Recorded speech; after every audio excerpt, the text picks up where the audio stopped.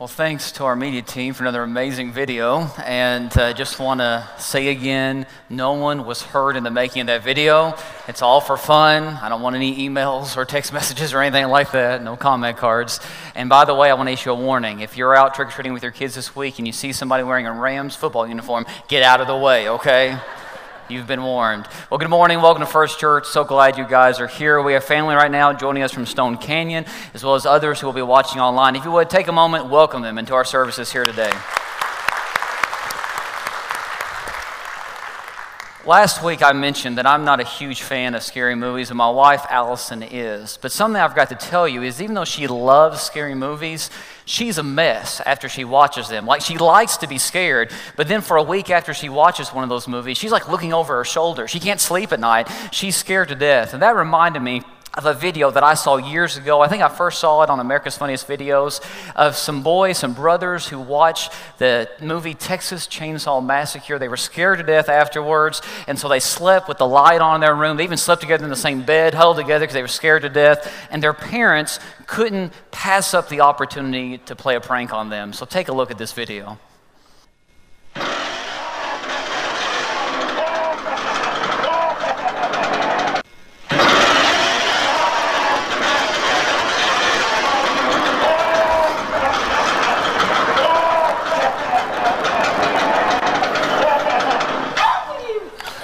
I don't know if you heard the kid at the end, but he said, "What's wrong with you?" Some of you guys are probably wondering the same thing. Yeah, that dad's probably not going to get the Dad of the Year award, but it was all done in fun. They got him, they surprised him in fun. At least I think it was done in fun. Now, some surprises are fun, some are not. And that's what we've been talking about in this series, especially on a spiritual level. On a spiritual level, there are things that sneak into our lives, behaviors, feelings, emotions, that will sneak up on us that have the potential of wrecking our lives if we're not careful. We're calling these things blind spots, and that's what this series is all about. And we're looking at some of these things that we don't always see coming, but maybe we should. Things like negativity, compromise, self-righteousness, envy, anger, irrelevance, burnout. These things have a tendency to creep into our lives, and we never plan on being negative, or we never plan on burning out, but one day, surprise, that's who we've become, because we've let these things grow in our own spiritual lives. And so if you're new here today, we're defining blind spots in this way. They're hidden, ignored, or overlooked obstacles that threaten to derail our relationship with Jesus or disrupt the calling He's placed on our lives. And so today we're going to look at another one of these blind spots, and the fourth blind spot in our series is this: envy. Now, if we're going to have a real discussion, a real conversation about envy, I think we need to make sure we're all on the same page. So this is how I'm defining envy today. Envy is a feeling of discontentment aroused by jealousy of someone else's success, social status, or stuff. Let me say that again. It's a feeling of discontentment aroused by jealousy of someone else's success, social status, or stuff. And I'm not sure if you're aware of this, but this is all over the place. Envy permeates the culture we live in today. It's everywhere, and it could happen to the best of us. I'm not sure if you know this, but I'm a pretty big UK basketball and football fan. I think I've shared that once or twice since I've been here over the past 9 months. But we actually have a football team this year. We are right now 7-1, and so I thought I would leave this up throughout the sermon. Just so, in case you didn't know, you're aware, we are 7-1. We are in the hunt right now for the SEC East title. We could actually play in the SEC Championship game if we beat Georgia next week. I don't know if that'll happen, but it's exciting. At this point in the season, we're 7-1. And I'm not going to leave you guys out. Hey, OSU had a good game last night, a surprise win. And then OU had a big win as well. So, hey, we're all good, but Kentucky is 7-1. So I just want to say that again. But my favorite sport is basketball. I'm very excited that we have an awesome football team. I'll take this down for now. But I'm very excited we have an awesome football team. But my favorite sport is basketball. And our basketball season kicked off a couple weeks ago with an event that we like to call Big Blue Madness. And this is the first open practice, and they invite the fans to come in. But here's the thing, to get to Big Blue Madness, it's more than just a practice. Like I said, this is an event, this is an experience. People will wait in line for days. I'm not kidding. They will camp out for days to get tickets to this event. Celebrities show up, and they've got all the laser lights and fireworks inside. It's held at Rupp Arena, which holds like 24,000 people, and there is not an empty seat. People are still trying to get in by the time it starts. It is an awesome event to go to. In fact, I've got a picture at Big Blue Madness. This is what it looks like. This is 1 year. And Alice and I have had the chance to go to this a couple different times. And normally when we've had the chance to go, it's because I bought tickets off eBay. And I don't have a whole lot of money. So normally the tickets we get, that's our view right there. You know, we're sitting at the very top of Rupp Arena watching this. But it's still a lot of fun. But 1 year, we had this couple in our church who had some ties, some connections to UK Athletics. And they got his lower arena seats. He said, hey, we got a couple extra lower arena seats. Do you want to go? We were like, sure we do. These tickets go for hundreds of dollars a piece if you want them. And we were able to sit about 25 rows up from center court, lower arena. It was awesome. There's awesome seats. And we got there, and we were so excited to be there. And we're just enjoying our seats. But I had a friend, who was also going. He got his tickets off eBay, and he was way up high. And normally this guy, he finds a way to get like really good seats. And so I'm thinking, this is one UK event that we're going to be down low. He's going to be up high. And I texted him to see if he got there okay. And he's like, yeah, I'm here, and you will never believe what happened to me. And I'm like, what? He said, I was walking in the arena, and there's this older lady who's standing by the door, and she said, hey, I got a couple extra tickets I'm not going to use if anybody wants them. And my buddy goes, well, where are they? They were right behind UK's bench. She gave them to him for free, gave them to him. And he's texting me pictures. I mean, he's right behind Coach Calipari. He's high-fiving the players. And I'm sitting there in my 25 rows up center court, lower arena seats, and I'm starting to get a little mad. I'm like, how did this happen? How in the world did he get those seats? Stuff like that never happens to me. I never run into some random elderly lady who's got free tickets and that good of tickets. And I'm just starting to fume a little bit. And Allison looks at me and she said, what is the matter with you? Because I'm not enjoying Big Blue Madness at all. She said, what is the matter with you? I said, I can't believe you got those seats. And she said, Chad, these seats were given to us. We're in low arena, best seats we've ever had for Big Blue Madness. And you're sitting beside me. What else could you want? I said, well, I could be sitting beside you behind the bench. That's what could be better. But no, I didn't really say that. She was right. And here I was letting that information about my buddy. I was letting the fact that he got better seats ruin my experience. Why? I should have been happy for my friend. And yet in that moment, I started to compare our situations. And I got a little envious. It can happen to the best of us. We can become envious of something silly, something dumb, before we even realize it. And that's what envy has the ability to do. Envy will control us, consume us, and eat at us before we even realize what's going on. And I think oftentimes we don't see envy for what it is because we don't want to call it envy. We make excuses. And so we say, hey, I'm not being envious. I'm just all about fairness. And this just isn't fair that someone has what I don't have. We say, I'm not really being envious. I'm just admiring or noticing what someone else has to the point that I'm obsessed about it. It's not envy. I just desire to better myself. And in order to better myself, I want the life that that person is living. But here's the thing. When we call envy something other than what it is, we lose sight of just how dangerous and how destructive it can be. See, if we're going to have an honest conversation about envy, we have to call it what it is. We have to call it what the Bible calls it. And the Bible calls it sin. Envy is sin. And our spiritual progress is always halted by sin. That's why the Bible warns us about envy. James 3:16, for where envy and selfish ambition exist, there is disorder and every kind of evil. Did you catch that? Where there's envy and selfish ambition, there is disorder, there is chaos in every kind of evil practice. Proverbs 14:30 says, a heart at peace gives life to the body, but envy rots the bones. You see, envy will eat at us from the inside out. Envy will destroy us from the inside out. The Bible warns us that envy can be extremely dangerous. And you know why? Because every minute you spend wishing you had someone else's life is a minute spent wasting the life God gave you.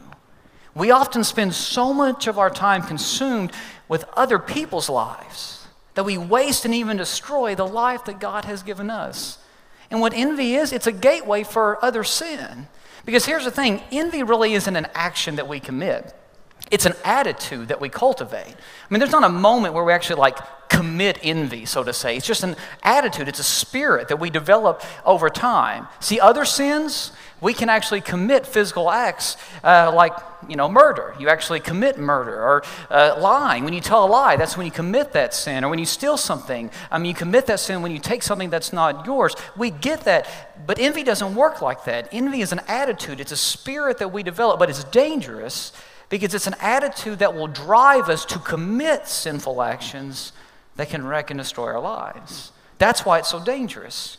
And we see this played out at the very beginning of the history of the human race. In Genesis chapter 4, we already see envy being very destructive. So if you have your Bibles or a Bible app on your phone or tablet, go and turn with me to Genesis chapter 4. That's where we're going to be camped out. If you have our First Church app, you can follow along in the scripture there. If you don't have any of those things, you can read the screens behind me because we'll have the scripture printed for you there.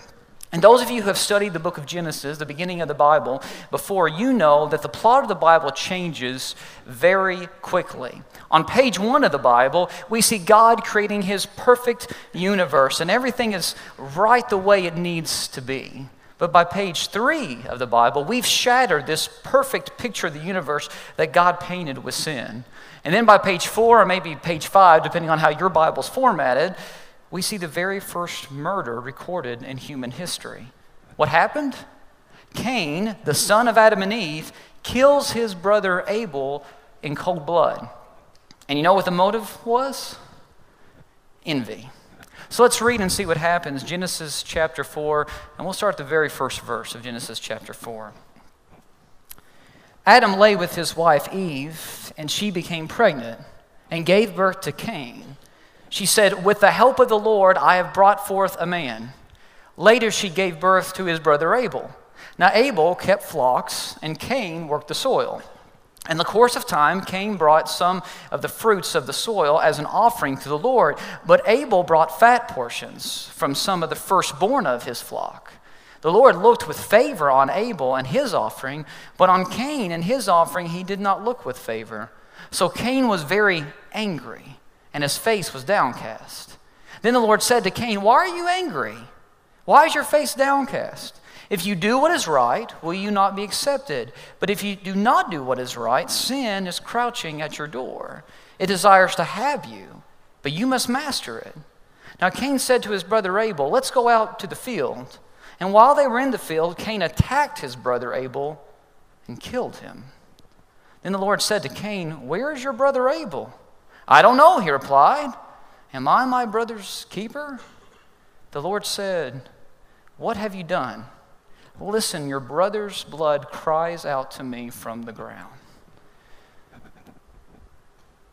We're at the very beginning of human history, and there's already been a murder take place. And the motive, like I said, it's clear. Envy. Cain was so angry with his brother because his brother received a blessing from God that he didn't receive, that he not only is upset with his brother, he plots out a murder scheme and then he carries out that scheme. And then after he carries it out, God calls him out and says, "What happened?" And he lies about it and says, "I don't know what happened to my brother. Am I my brother's keeper?" See, again, that's what envy does. It leads to more and more and more sin. Envy can negatively drive, influence, and control our lives, especially when we allow it to fester and grow. And I think we're given this sad and unfortunate passage, the very beginning of Scripture, in order to warn us about the dangers of envy. So let's see what we can learn about envy from this text. And the first thing I think we can walk away with is this: envy creates relational damage. Envy will always negatively affect the relationships we have with others. Now, don't misunderstand me. I'm not saying that if you are envious in some way or another that you're going to turn around and commit murder. I'm not saying that. But this is what envy does. Envy will build unnecessary walls between you and other people. It will lead you to turn others into unnecessary enemies. And you will feel the need to either put somebody down in order to make yourself feel better, or you will just totally ignore someone, avoid someone in order to make yourself better, simply because they have what you don't have. Envy will cause bitterness, jealousy, and even hate to grow in your heart towards another person. And you may not physically attack another person out of envy, but you may turn them into a social and psychological enemy. And what ends up happening is this: we're tempted to spread gossip about that person. We're tempted to verbally abuse that person. We're tempted to attack that person's character. We're tempted to become cynical about that person and not see any good in them at all and treat them poorly. Envy motivates behaviors that negatively affect our relationships with others. And I hope that in my short time of being here so far, I've been here about 9 months, I hope that one thing you know about me is anytime I preach on a certain subject, I'm not up here pointing the finger at you guys and saying, you all better shape up and get your act together. It's not how I preach. We have a conversation together about these subjects in Scripture because I'm right there with you. I'm in the same boat. I'm a sinner saved by the grace of God, and I struggle just like you guys do, and we're all just trying to follow Jesus, and I'm only up here because of His grace. And so I just want you to know this is something on occasion I've struggled with too. And let me give an example of that. A few years ago, I went to a Christian conference. I was already in ministry, and I went to a Christian conference for church leaders. I'm there with a friend of mine. We're walking down the hallway, and all of a sudden, this guy passes by us, and he notices me, and he says, "Hey, Chad, how you doing?" And I was kind of cold, and I was like, "Oh, I'm fine. How about you?" And he's like, "Oh, I'm doing great. We need to get caught up." And I was like, yeah, maybe. And I just kept walking. Like, I just ignored him. I brushed him off. And that's not me typically. And the friend that I was with knew that, and he said, "Chad, what's up? Do you not like that guy or something?" I was like, "Was it that obvious?" He said, "Yeah, it was obvious." He's like, "What's the matter? What'd that guy do to you?" I said, "Well, let me tell you what he did to me. We were in school together, and that guy, he just got everything. Everything was handed to him. He was always the guy that was asked to speak in chapel. He was always the guy that the professors were praising. He was the fair-haired child when I was in college. And then he got out of college, and immediately he went into this large church because he had family connections and ties, and I didn't have any of those family connections or ties. Everything just came so easy for him." And my friend looked at me, and he goes, "But what did he do to you?" I said, "Well, he has," and then I caught myself, "He has what I don't have." And I was convicted in that moment. I knew I was wrong, but I never put it into words. And I found that guy at that conference because I knew I needed to. And I went to him, and we sat down, we talked, and I apologized to him because we went way back. I said, "Listen, I have never really been close to you for a reason, and that's because," and I went through and I said, "I've been envious of you at times, and I'm sorry." I said, "I've been a jerk to you, and I'm sorry." And he looked back at me and he said, "Chad, well, I hate to admit this, but there have been times I've been envious of you." I didn't know that. He hit it better than me, but I didn't know that. And so we started to talk. We became friends. And to this day, I am close friends with this guy. Now, he lives on the other side of the country, so we don't get to see each other all the time, but we text one another, we call one another, we email one another. And in fact, before I left the last church I was at to come here, when I was processing all that, I called him up. We talked for 2 hours about the possibility of me moving here. And I said, "I just need your godly wisdom and advice." That's how close we are now. And I have a great godly friend in him that for years I didn't have. Because of envy. Envy can ruin relationships that don't need to be ruined. And the reason why envy can do that is because it's deceptive. It can disguise itself to the point that we don't even realize what it is. And so, like I said, we make excuses. And we'll say things like, "I don't like that person." "Well, why don't you like them?" "Well, they're just too nice." Really? They're just too nice? Ever heard somebody say that? Or, "She's just too pretty." Is that her fault that she's pretty? You don't like that person because she's pretty? Or, "They're just too successful." You're upset because somebody else has success? Or maybe we start to even judge people. "See that guy over there? He's ripped. He works out all the time. He must be insecure." You know, we started to make those excuses. Or, "See that new house that they bought? That big old house? I bet they're in debt up to their eyeballs. Well, we all know how she got that promotion." Or you ever said this one? "Hey, if I had money like they have money, I wouldn't waste it like they're wasting it." We start to judge people. And it's just a disguise for the envy that we have in our hearts. Abel did nothing wrong.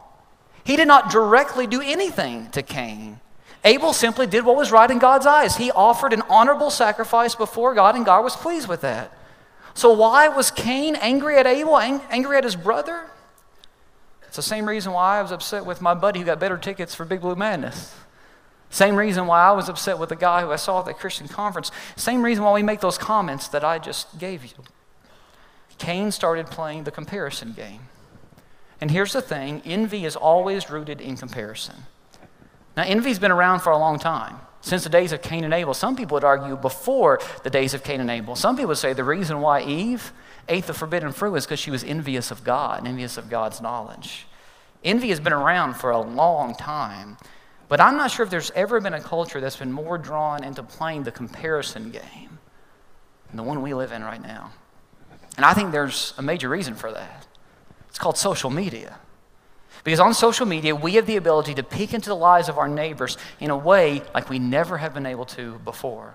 And here's the thing, envy is driven by awareness. And the more aware we are of our neighbors, the more envious we become. So somebody remodels their kitchen in their home, guess what? They post pictures on Facebook. Somebody goes on vacation, guess what? They put those pictures up on social media. Somebody goes on a date, they're tweeting about it. Somebody goes out to eat at a fancy restaurant, they're putting it up on Instagram. Somebody gets a promotion, it's up on social media. They're celebrating it on social media. And I'm not saying there's anything wrong with posting posts of that nature.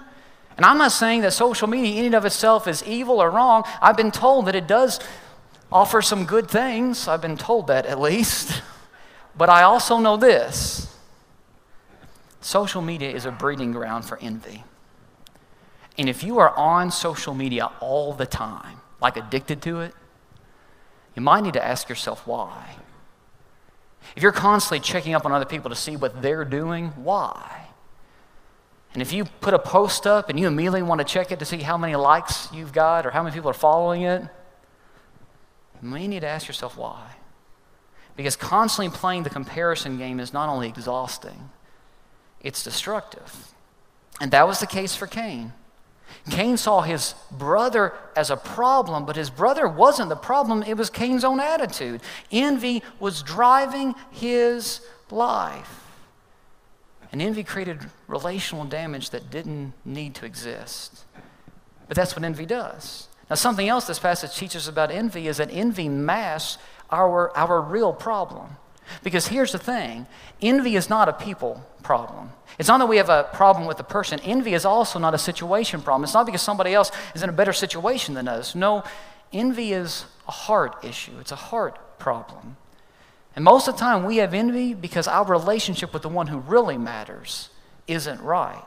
See, if you're constantly focused on what someone else has, you will ignore and overlook what God is doing for you and what God has already done for you. So you end up never thanking God for the house that you live in because your neighbor lives in a bigger house. And you end up never being grateful for the car you drive because your neighbor drives a nicer car. And you end up not thanking God for the job that you have because your neighbor has a job where he or she makes more money.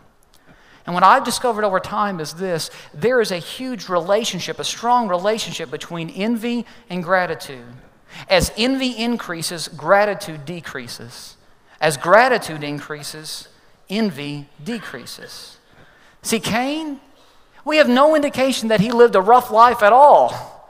Cain, he worked the fields, and he brought in some great crops. I mean, Cain lived, from all indication, a pretty nice life. God had given him a successful career working in the fields. But what was Cain's problem? He was focused on what he didn't have. He was focused on what his brother had. I once had a mentor who told me, I defy you to show me an envious man who's at peace. I think there's some real wisdom there. When ignored, envy sucks the joy out of the life that we currently have, the life that God has given us. Envy isn't a people or a circumstance issue, it's a heart issue, because envy is the result of our relationship with God not being what it should be. And I think God tries to let Cain know this. Look at what he tells Cain in verses 6 through 7. We've already read these verses, but look at them again in chapter 4 of Genesis. Then the Lord said to Cain, "Why are you angry? Why is your face downcast? If you do what is right, will you not be accepted? But if you do not do what is right before me, sin is crouching at your door. It desires to have you, but you must master it." God is letting Cain know something. There's no reason for you to be mad at your brother. You're not right with me. You're not doing what's right in my eyes. That's why you're having this issue. And apparently the reason why God didn't approve of Cain's offering is because Cain didn't give God his all. See, Abel, it says, offered God his very best. And Cain kept his best back for himself. I think this tells us something about Cain. Cain found his identity, his self-worth in his stuff and the public perception that people had of him rather than God. And that's what envy does. Envy masks our real problem. Because here's the thing, even if we got everything we're envious of, it still wouldn't bring us lasting happiness. Even if the person that we're envious of failed completely and we watched them fail, it still wouldn't make us happy. You know why?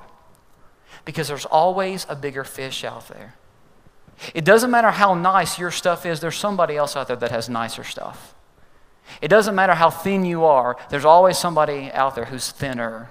It doesn't matter how smart you are, there's always somebody out there who's smarter. It doesn't matter how smart your kids are, there's always somebody out there who has a smarter kid. It doesn't matter how wealthy you are, there's always somebody out there who has more wealth. No matter how good your life may be, someone else's life always looks better. When I was a kid and my parents would take me trick-or-treating, I had an orange pumpkin bucket, kind of like this one, a plastic bucket. Anybody ever go trick-or-treating with one of these or something similar to this? Let me see the hands. Okay, several of you. I go trick-or-treating, and I had a problem. I would fill this thing up pretty quickly. And so I'd have to go dump it out and fill it up again. That was always my problem. And so Alex, he started trick-or-treating a few years back, and we got him a pumpkin bucket. It was a little bit different. It was actually a cloth one. Allison wanted him to have a little bit nicer bucket, but still similar in size, and he had the same problem. He would go trick-or-treating. He'd fill that bucket up, so then you have to dump it out and get some more because we lived in a neighborhood where there were a lot of different options to get candy. So I was talking with Alex just a few weeks ago, and I was just like, are you excited about going trick-or-treating? And he said, yeah. And I had just watched a sermon of a friend of mine who preaches at a pretty large church, and I was watching him preach, and he was talking about that when he went trick-or-treating, he gave up the plastic bucket a long time ago. And what he decided to do, he and his buddies, is to get a pillowcase and go trick-or-treating with a pillowcase and fill this up. It's easy to handle. You can fill it up with a lot more candy. And when I heard my friend say this in his sermon, I thought, this is genius. Why didn't anybody ever tell me about this when I was a kid? This is awesome. So I'm telling Alex about my friend who used a pillowcase. He said, Daddy, I want to do that. I want to take a pillowcase. I'm like, buddy, I don't think your mom will go for that. She wants you to look cute, and so she wants you to carry around the pumpkin bucket and all that. And he said, well, we just need to find a bigger pumpkin bucket then. And we were at Target just a few days later, and we were looking around, and he found the bucket for him. This is what he wanted me to buy him. Are you ready for this? Is this thing not awesome? I mean, look at that. It's like, Daddy, I got to get it. He couldn't even carry this thing that's full of candy, you know, but that's what he wanted. He wanted this bucket. I said, well, buddy, what happens if you fill that up? Now, he wouldn't, and we wouldn't let him get that much candy, but I was like, what happens if you fill that up? He said, we bring the pillowcase, and we dump it in the pillowcase, then we go and get more. He had a plan. He was ready to go. Well, what does this tell us about kids? No amount of candy for a little kid is enough, is it? Until the parents cut them off, they never have enough. And sadly, sometimes we're the same way. It doesn't matter what we get. If our relationship with God isn't right, and if we're not finding contentment in Him, we will never have enough. We will always be looking for something else or someone else to make us happy. Envy isn't a people or a circumstance issue, it's a heart issue. Envy is the result of our relationship with God not being what it should be. And the antidote for envy? Contentment with God. See, when you realize whose you are, you no longer care about what you have. Life isn't all about having what everyone else has. It's about knowing whose you are and doing life with Him. Remember what I said at the beginning of this message. Every minute you spend wishing you had someone else's life is a minute spent wasting the life God gave you. So in the passage that we looked at, Genesis chapter 4, God tells Cain something. He says, sin is crouching at your door. And what God is letting Cain know is, you better make some changes. If you don't make some changes in your life right now, envy is going to get the best of you. And Cain didn't make the necessary changes he needed to make. But I don't want that to be the case for us. And I dare say in a group this size, there is somebody, probably a lot of people today, struggling with envy. So let me give you some practical steps for overcoming envy and fighting against it. And here they are. First, identify the envy in your life. Whatever it is. Call it what it is. Identify it. Stop pretending. Be honest about who or what you're envious of. Second, seek God and repent. Acknowledge to God, I've been going in the wrong direction. I've been letting envy control me. And call envy what it is. It's a sin. So repent to God and let him know that you're sorry. And then let him start to lead your life. Third, celebrate the life God's given you. Stop taking for granted what he's given you and actually celebrate the life that God has given you. Remember, as gratitude increases, envy decreases. So do you really appreciate the house you live in? If you're living in a house right now, there are probably a ton of people out there who would love to have the house that you're living in. If you have a job right now, and you're paying the bills and you're making it, yeah, it may not be the best job in the world, but I guarantee there's somebody out there who would love to have the job you have right now. The car you drive, it may not be the best car in the world. It may not be a car that when you go down the street, people turn their head and look at it. But still, if it gets you where you need to go, it works. There are probably people out there who would love to have a running car like you have. What about your family? Do you really appreciate your family? Are you present with them like you should be? What about your spouse? Do you appreciate your spouse? There are people out there that are very lonely who would love to have a spouse to spend the rest of their life with. What about kids? Are you appreciative of your kids? Do you thank God for them? There are couples out there who would love to have children, but for some reason or another, they can't. Are you grateful for your kids? Are you grateful for the life that God has given you? And then the fourth thing that I want to challenge you to do, and this is a tough one, I want you to celebrate someone you've been envious of. Now, this is tough. But you will be surprised at how celebrating someone else you've been envious of will strip your heart of envy. Now, I know there's probably English teachers in the room, and that's not proper English to innocence with a preposition. I know, I'm aware of that, but I don't know how else to say it to make it as plain as I can. Celebrate someone you've been envious of. Celebrate that person that you've been envious of. And when you celebrate them in a very tangible way, it will bring you great freedom. That person at your place of work that you're always criticizing or judging or whatever, or you always cut them down because you're envious of them, celebrate an idea they present. Say, yeah, that really is a good idea. That lady that you're always jealous of because all the men are attracted to her and looking at her, tell her that she looks good. Somebody gets the new iPhone, say, hey, that's great. I'm glad you got the new iPhone. I'm still on an iPhone 4S, but hey, that's great that you have the new iPhone. You might be saying, hey, I still got a flip phone. That's cool. I'm glad you got the new iPhone. That's great.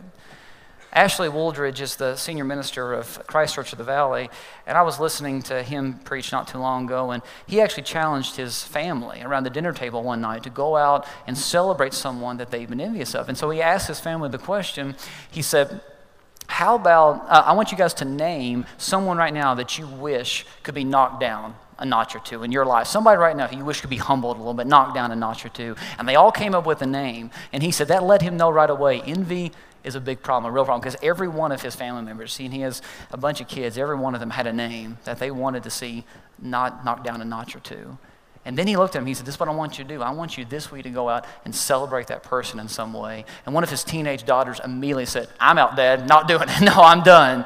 And you might be thinking right now, as I get to this point, saying, go out and celebrate someone you've been envious of. You might be thinking, I'm not going to do that. That's crazy. But you will be surprised at how freeing it will be.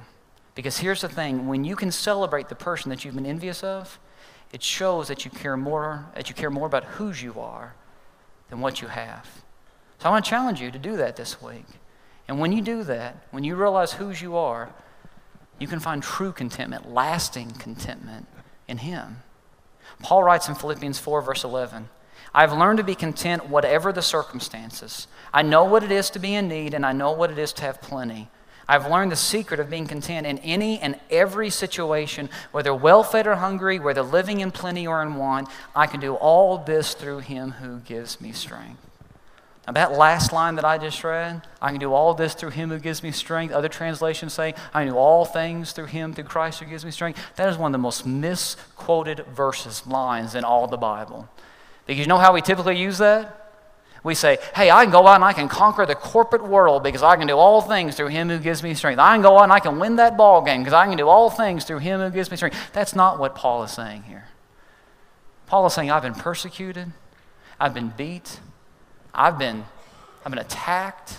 I know what it's like to have plenty. I know what it's like to have nothing. I know what it's like to go naked. I know what it's like to have clothes. I know what it's like to be hungry, and I know what it's like to be well-fed. And I have learned how to be content no matter the circumstance. I can be content in every circumstance because it's Christ who gives me strength. That's what Paul is saying. And that's a totally different perspective on that verse if you've never heard that before. But Paul is teaching us that no matter what your life situation may be, you can find contentment through Christ. Because what Paul is trying to teach us is this: if you have Jesus, you have enough. No matter what happens to you, no matter what somebody does to you, no matter what someone else has that you don't have, if you have Jesus, you always have enough. If you're not content right now, if you're harboring jealousy in your heart, if you're envious of someone else, we want to let you know how you can have true contentment in Jesus.